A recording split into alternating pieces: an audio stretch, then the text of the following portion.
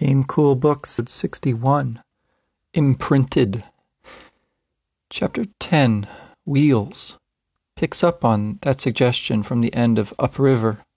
We check in on Father Gomez. A little cloud forms the epigraph taken from the Book of Kings.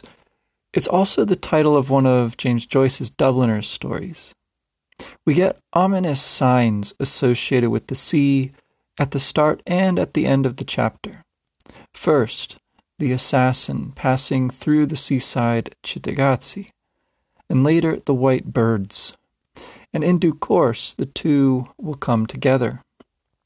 For now, Gomez is still on the track of the tempter, yet to reach the world to where she's gone ahead, but not far behind. Of all people, he encounters Paolo and Angelica, and they have seen her. The vagueness of their description of Mary's age and stray details of her physical discomfort give way to their fixed ideas, transmitted by the little boy whispering to his sister. First, they remark on the way that both Mary and Father Gomez seem unconcerned about the specters, as if they didn't know about them. This places Gomez, with his zealous faith, in a metaphorical position of childlike innocence, to go with his supposed theological state of grace, having been absolved ahead of time so as to preempt the guilt of the murder he has to commit. The actual children here fantasize next about getting the knife back. They know about the specters, so they can't see them. They tell about the boy who took it from their brother Tullio, and how the girl who was with him was a liar. As if borrowing from Father Semyon's obsessions, they recall bitterly how the witches took Will and Lyra to safety. Intriguingly, Angelica wonders if the apparent protection from the specters Gomez and Mary enjoy is some kind of knife.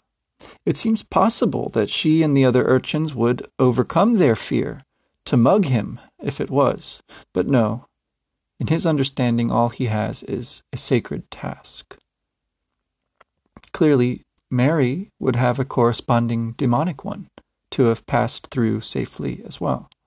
Her direction, like Will's, has been south toward the mountains. Gomez is sure to find her. Instead of an alethiometer, he can just ask anybody. And 3 days since we last saw her enter the world of the Mulefa, literally stepping through the window, now we see Mary doing so in the way we usually take that phrase, to mean coming to understand them. And it's mutual, as they start to know more about her too. First comes her physical sense of speed and exhilaration, riding along with them.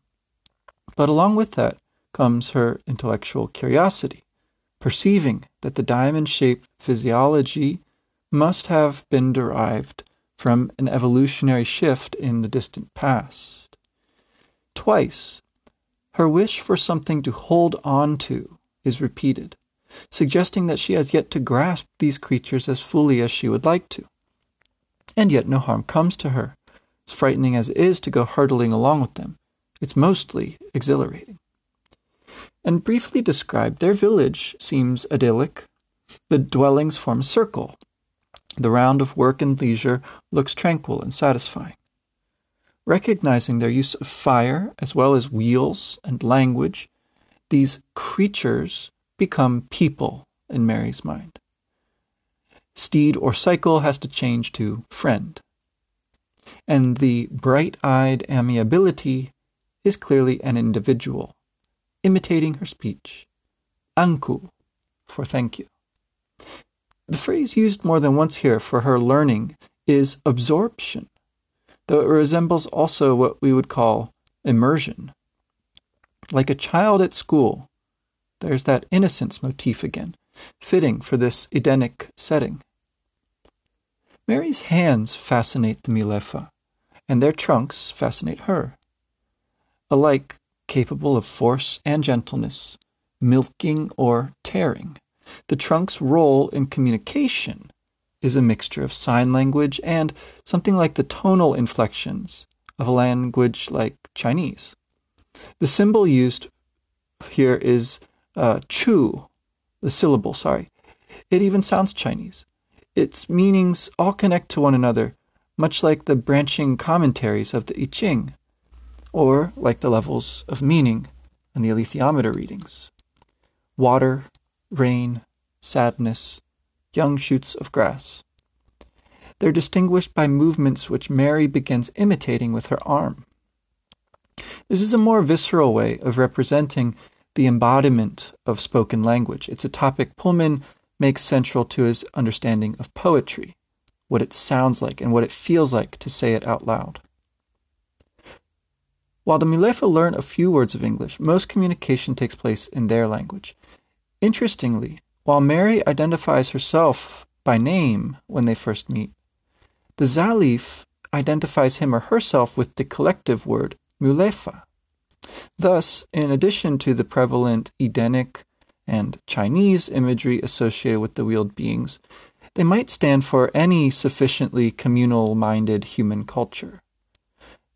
And as a last precaution before merging with such a culture, however enticing, Mary consults the I Ching, asking, "Should I be here?"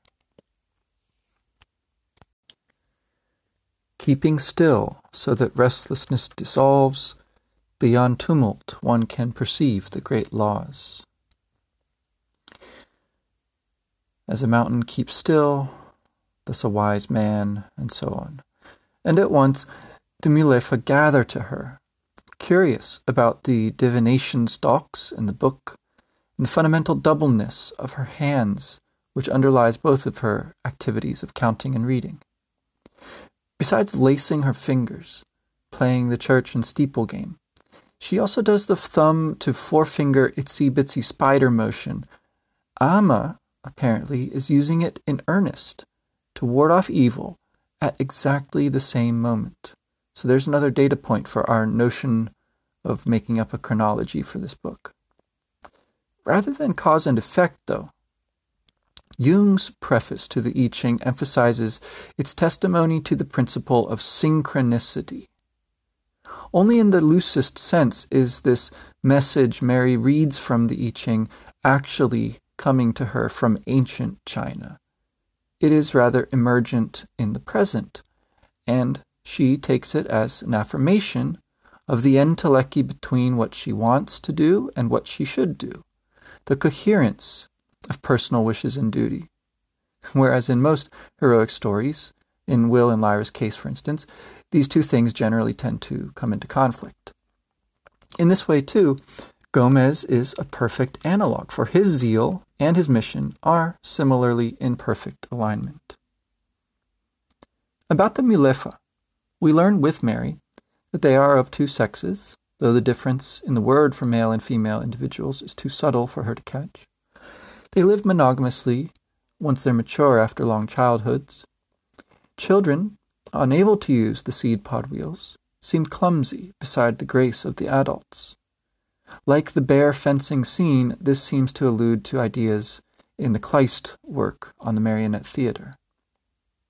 Not content to long for the day they'll be old enough, the settlement's old child, like Lyra trying Mrs. Coulter's makeup, goes to try a seed pod wheel on, only to fall over, squeaking with anxiety. It draws Mary's laughter and draws the attention of an adult. The indignant parent and guilty child make a comic tableau of the fall story, of which Pullman's fantasy is a more complex retelling. At least it can make fun of itself in this small way, though all the epigraphs and the dominant mode of storytelling take themselves quite seriously. In this way, Mary begins to understand the value of the sea pods as a cultural icon as well as a practical means of transportation. The rider's claw becomes, not like the subtle knife, more sharp than anything else, but instead more slick than any object in Mary's experience, impregnated with oil. The seed of the idea for the rose oil in Pullman's new book, Secret Commonwealth, might come in here. But maybe this is more clumsy cause and effect thinking on our part. Mary can't tell which came first, rider or tree. But the question is nested in a third element, the geology of the natural highways. At any rate, everything is linked indissolubly, managed by the Mulefa. Their attention extends to every herd and grove, every individual in the herd, a kind of Buddhistic ideal of concern for well-being and the fate of all creation. Not that they are vegetarian, for we see a cult of the grazers, where nothing is wasted, just like in the stories of Native Americans. One place Pullman and Lewis can agree is on the power of Hiawatha names and settings in their stories. Mary's pleasure in seeing anything done well has the ring of the craftsman narrator mingled in with it. The young ones playing with horns to make each other laugh recall Lyra's antics, and this feast, attended by a mysterious stranger, recapitulates the very beginning of the Golden Compass. Only no one tries to poison Mary. Her absorption goes so far that, like the Mulefa, who use their trunks to make nets in pairs, she begins sharing the task with a friend. The two-ness of her hands, which lets her tie knots or read the book on her own, also cuts her off. The Mulefa's communal mindset is ingrained in their physiology, where she has to learn it. And it comes back to the wheel trees. What caused Mary to meet them, after all, was that the nearby groves are looked after by this group. They're checked on daily to harvest fallen seed pods. The trees benefit by the Mulefa doing the work to crack open the hard seed pods, and then supervising the germination of the seeds. The grace of the wheeled people's movement, though, reflects the more profound grace conferred by the oil, which they call the center of their thinking and feeling. This is the difference between the adult's wisdom and the children's lack thereof. In a manner which will be elaborated upon later, Mary sees the connection to the question of her life, the one Lyra taught her to collaborate with the shadows in the cave to pursue to get to this point. For now, we are spared the Mulefa's long, complex arguments, supplying our own commentaries full of references instead. What interrupts the story at this point is that the settlement, and why is it a settlement and not a village? Is it new or temporary? The settlement is attacked. Mary, repairing a roof and enjoying the use of her two hands for a change in the cool breeze, sees a flash of white on the glitter of the sea, like a fleet of sails. Much like Mrs. Coulter, in their case, grace has a more sinister connotation, as they make with a silent grace for the river, describing what she sees in response to her companion's question, as tall, white, many. This prompts the Mulefa sounding the alarm and fleeing at once. Atal, Mary's friend, calls the coming threat Tualapi. Again wallowing in that amoral pleasure of seeing the thing done well, Mary marvels at the discipline of the sailors, comparing them to a flock of starlings, that beautiful, swift image Pullman will use for his story Lyra and the Birds. But like Will realizing that the metal beings on the ship were actually armored bears, she sees that there is no crew, and that these are not boats, but birds, with wings for sails and necks like swans for a prow, armed with beaks and powerful legs. Atal bravely waits until Mary finally comes along to join the rest of the Mulefa in retreating up the road. The destruction of these Viking birds is near total, scarfing the food stores, pushing wheels into the water, demolishing the houses. While the Mulefa look on, not pacifists, but evidently not powerful enough to deter this enemy. Murmuring and crooning with sorrow, Mary tries to encourage them, promising to help and make the village again. The foul creatures squatted and voided their bowels among the devastation. The demon of the terrifying Bonneville in La Belle Sauvage delivers a similar message in the same way. Finally, the Tualapi go away, their swaggering strut, the crucial counterpoint to their elegant sailing. Anxious about the seed pods, though not guilty, importantly, as the anxious child was made to feel when he fell and was discovered, the Mulefa are astonished when Mary swims out to the sandbank to recover 5 of the precious wheels they had thought lost. Plainly, the seeds and oil are more important even than the town itself, but apparently not so important that the Mulefa would die to protect them either. Still, along with their surprise, they are full of gratitude, and Mary feels glad to have done something useful at last, as she puts it. The chapter ends on a suspenseful note, reminiscent of the story we heard about the world of Cittàgazze, that the Mulefa's world was once plentiful, rich, full of life, but something bad happened, and some virtue has gone out of the world. The seed pod trees are dying. So from one odd mode of transport to another, Wheels closes and Dragonflies, chapter 11, opens with a couplet from William Blake.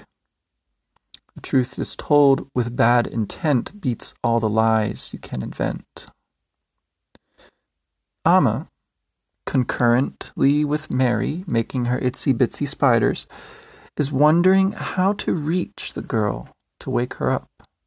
She climbs past the cave mouth for now, to play a game with her demon among the spray and rainbows of the waterfalls. It's a variation on the waterfall climbing, which Pullman describes in multiple essays and elsewhere in his fiction. This always reminds me, too, of the very end of the Narnia series. Interestingly, the rule for this game is to go along without wiping one's eyes, to move not blindly, but dazzled by the light. Moving not by faith, perhaps, but relying on all one's senses and experience. In addition, it's competition with one's will, with one's demon. The outcome here is inconclusive, for Kulang reaches the top first, but doesn't turn back as Amma expects to check on her. Instead, she feels his surprise, and the game is cancelled. We see Yorick from their perspective, a bear, huge and white, with claws the length of daggers, and Will, a boy with a strange bird that might be a demon, Balthamos. In an echo of Mary's meeting with the Mulefa, Will and Amma introduce themselves across the language dividing them. He frightens her almost more than the bear, even without brandishing his dagger, once she sees the wound to his hand. Balthamos translates her welcome news that Lyra is here, and along with it her gloss, that no mother could be so cruel as to keep her daughter asleep like that. Going to look, curiously, Will bids Yorick stay behind and keep watch. He has to brush his eyes, which reinforces Amma's impressive skill. It returns us to the setting which has opened the book, the dappled light, the cliffside. Mrs. Coulter, sweeping the floor, looks domesticated until the monkey appears and suspects their presence. Though he tears the wings off of bats, the monkey is a known quantity. Will wants to know if there are any soldiers with them. The reader's been wondering this too, since Mrs. Coulter's zombies and her spectre battalion were last seen at the lake of the mountain where Will met his father in the other world. Amma supposes there are not, though there are rumors of men or ghosts on the mountainsides at night. Her superstition in this case actually reassures her, for these too are a known quantity. But are they? Or does Mrs. Coulter still have her forces in reserve? How the heck did she get to this place so quickly? The story never settles the reader's curiosity on these questions, but moves ahead. Will resolves to make a call. Amma explains she has a drug to wake Lyra, but not with her. It's hidden at home, making her disavow ever having met him in Yorick, and making plans to meet her again at sunset when she comes to deliver Mrs. Coulter's daily offering. Will goes alone to meet Mrs. Coulter. Amma wonders at his intrepidity. Didn't he believe her? Of course, Will knows just how dangerous the monkey is. Still, he's nervous, yet his senses are clarified. He asks Balthamos to keep close, and at once the angel warns that the monkey is already there watching them, but blending in with the dappled light. The monkey says something, though we don't hear what it is, nor, though we see her with a book on her lap, do we ever find out what Mrs. Coulter is reading. Presumably it's her jeweled breviary from the Limehouse Chapel, where she snatched Tony Macarios however long ago. Disrobed of her fox fur, there's her graceful figure, wearing traveler's khaki like high fashion, a red blossom like an elegant jewel, showing off her legs in the sun.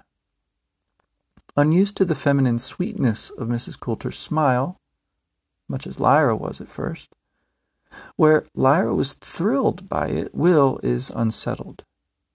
She knows his name, because Lyra says it in her sleep. Mrs. Coulter invites him into the cave to see Lyra, and he goes. Though Will had spied on her, this is their first face-to-face meeting. As for her demon, he'd last seen its demonic face after stealing back the alethiometer, slashing at it and closing the window just in time. That, and Lyra's stories, no doubt, mean that for all Mrs. Coulter's charm, Will resolves that nothing will make him turn his back on the golden monkey. The brush with the vodka and the priest comes to mind here, too, as instructive object lessons in wariness. His guardian angel, bird-formed, watches close, and Yorick, presumably, is somewhere nearby. Yet Will has ventured into the cave with Mrs. Coulter. Anything could happen. For all the reader's trepidation, though, and Amma's, and for whatever reason, nothing does happen. At long last, there she is, his dearest friend, looking so small, Will thinks, the force and fire that was Lyra awake, gentle and mild asleep. Pan as a polecat, yet unable to do anything about their predicament but sweat. It seems the golden monkey was planning to ambush Will at this moment of distraction, but Will keeps his hand on the knife, just as the demon crouches to spring, and the woman apparently changes plans with a shake of her head. Will's counter move is to surreptitiously memorize the layout of the cave so as to be able to find his way through that night in the dark. Either buying time or genuinely curious, he asks Mrs. Coulter why she's doing this. But she neutralizes his mental mapping by sitting with him back in the cave mouth. Her look of sad wisdom, just what Lyra saw through after her rescue from the silver guillotine at Bolvangar, makes Will mistrust Mrs. Coulter even more. He is utterly prejudiced against her, resolving to deceive her in turn as he has everyone in his own world. He's been preparing his whole life to fool her. This moment will be echoed closely, exactly, when Mrs. Coulter faces her greatest threat in Metatron. I'll deal with you, Will thought. And yet the passage from William Blake suggests Mrs. Coulter is actually being honest here in her own way. So do her actions, stopping the golden monkey from springing, taking fresh juice and sipping it first to prove it isn't drugged or spiked with vodka, remarking how easy she was to find, Mrs. Coulter seems to be leading up to asking Will for help, but he never really gives her the chance to. Inexplicably, Mrs. Coulter expresses polite interest in the alethiometer now, though she did not bring it along when she snatched Lyra. As for the knife, they spar awkwardly over Sir Charles's real name, Carlo, without Will divulging any more information about his use of either artifact. The simple answer to his question, finally, is that Mrs. Coulter loves Lyra. As her mother, she wants to keep her out of danger. Will's impression of her in this moment, seeing how she tucks her hair back, smelling the hint of fragrance and the smell of her body, is one of disturbing. The narrator hangs with Will's perspective of Mrs. Coulter, places us within Will's confusion, and remarks, if she noticed, she didn't show. She rightly doesn't know if she can trust him, but she's tired of lying. The truth, as Mrs. Coulter tells it, seems consistent with what we have seen. Her service to the church comes up against a dilemma, whether to obey her superiors or to save her daughter. Hitherto, her faith, zeal, passion, presumably her ambition as well, have all been on the side of the church. She didn't look after Lyra, had her taken away from her, and knows now Lyra can't ever trust her. Yet, 3 times, she says, she's tried to save her. The only time that really makes sense is at Bolvangar, under the silver guillotine. Presumably Mrs. Coulter means this most recent kidnapping of Lyra to be another attempt, and so the third might be her taking Lyra away from Jordan, though we're never shown that that was to preempt some attempt by the church on her life. At any rate, now Mrs. Coulter is hated by her daughter and can expect no mercy from the church. Can Will offer her friendship and a way out? He avoids the question, instead pressing her, why keep Lyra asleep? Because she would never listen to and much less believe Mrs. Coulter, she says. The only way to keep her from running away, to prevent another fall, is to keep her from being Lyra. Without going into the prophecy, Mrs. Coulter has otherwise been quite forthcoming. But with what intent? How much more self-sacrificing could she be? She's given up everything to keep her daughter alive. Wouldn't your mother do as much? She asks Will. He responds with more shock and rage than we've ever seen from him. It's complicated, though, as he realizes that he had to protect his mother and not the other way around. He asks himself if Mrs. Coulter loved Lyra more than Elaine Perry loved him, and then immediately decides that that's unfair, that his mother's unwell. The narrator leaves ambiguous the quality of Mrs. Coulter's intent here. Either she did not know and was bad in ignorance, or she did know the effect of her words and was monstrously clever. Though this cleverness seems to bite her. She looks uncannily like Lyra in this moment, Will reflects. But apparently because of the shock of realizing his complicated emotions about his own mother, and knowing all along that he couldn't trust Mrs. Coulter, he decides in this moment that Lyra is safe and that he is going to go help Lord Asriel. That takes Mrs. Coulter by surprise, though the reader should understand that this is a lie. She had hoped that he might help them with the knife, But he says, "I'm going now." And with a rueful smile, a nod, as if to a skillful opponent at chess, she lets him go. Makes no attempt to steal the knife, to drug him, to, say, draw a gun on him.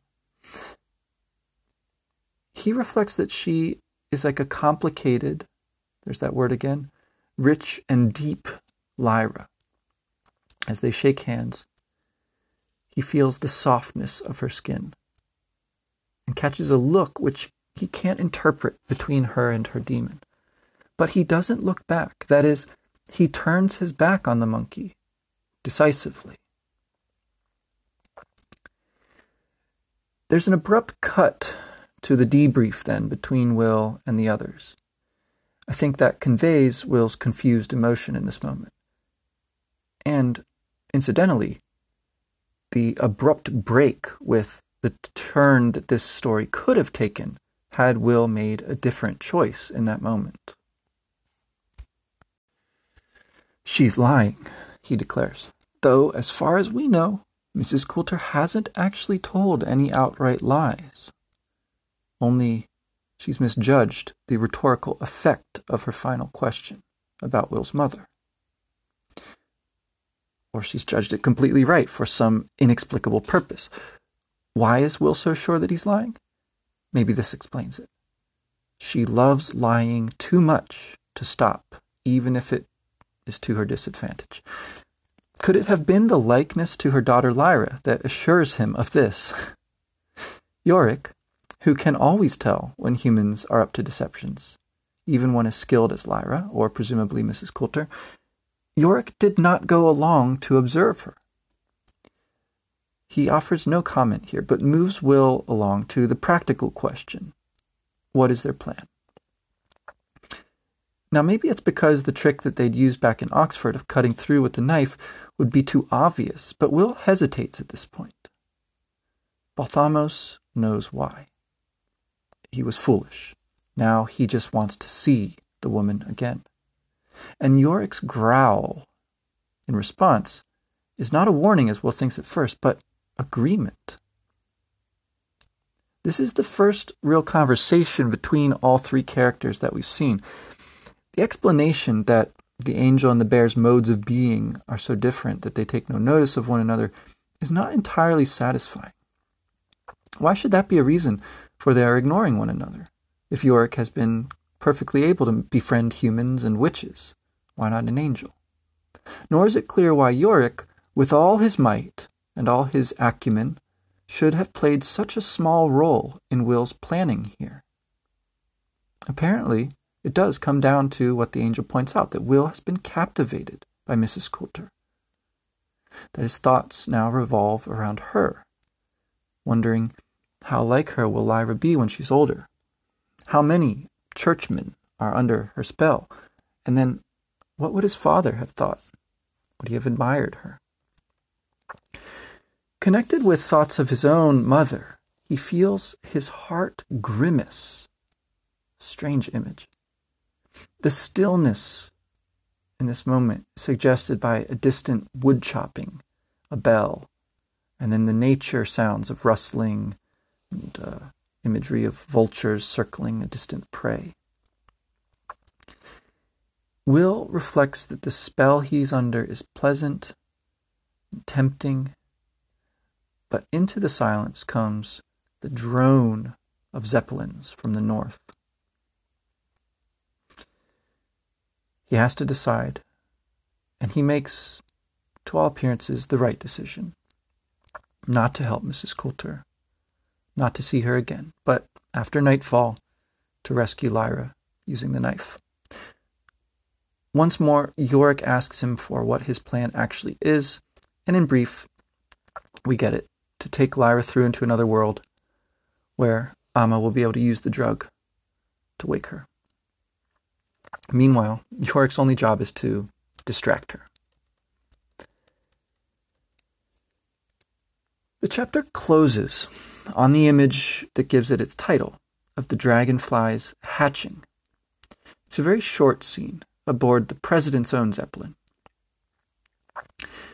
And the hatching of the dragonflies from their cocoons approaches very close to the butterfly soup image in Pullman's biographical sketch. He uses this to describe the feeling and the importance of secrecy in writing. And the dragonflies themselves and their riders are also some of his favorite details to bring up when he apologetically fends off charges of writing fantasy, while sort of acknowledging that that's what he's doing. The most important image here, though, might be that the spies have to be there for the hatching of the dragonflies, so that their face is the first thing that the creatures see, to imprint it on them, and that they tell it in that moment its name, teaching the being who it was. Now, Salmakia is there, while Tialis is busy with the lodestone, sending a message. So he almost misses this crucial moment. I think this emphasizes once again how critical a turning point in the story this actually is. They're 3 hours out, apparently. We hear some discussion of the tactics of the church and of the defenses planned on the part of Ogunwe's soldiers. The church is planning to remove Lyra's head to prove that she's killed, reminiscent again of Azrael and his block of ice with a skull that might or might not be Dr. Grimmon's in it. But immediately there comes a change in plans, that the spies are to cooperate with the boy. While he has the knife, he has the initiative, Lord Roke says. So they leave at once. The dragonflies hatched, their antennae sensing, their flight almost weightless in the buffeting air, and their harnesses which they'll wear until they die. The last image we get, like with Ruta Skadi flying with the angels, is of the joy of flight, or like Mary riding with the Mulefa. They're born to do this, and they're eager to fly on, to beat the Zeppelins down to the valley. Thanks for listening.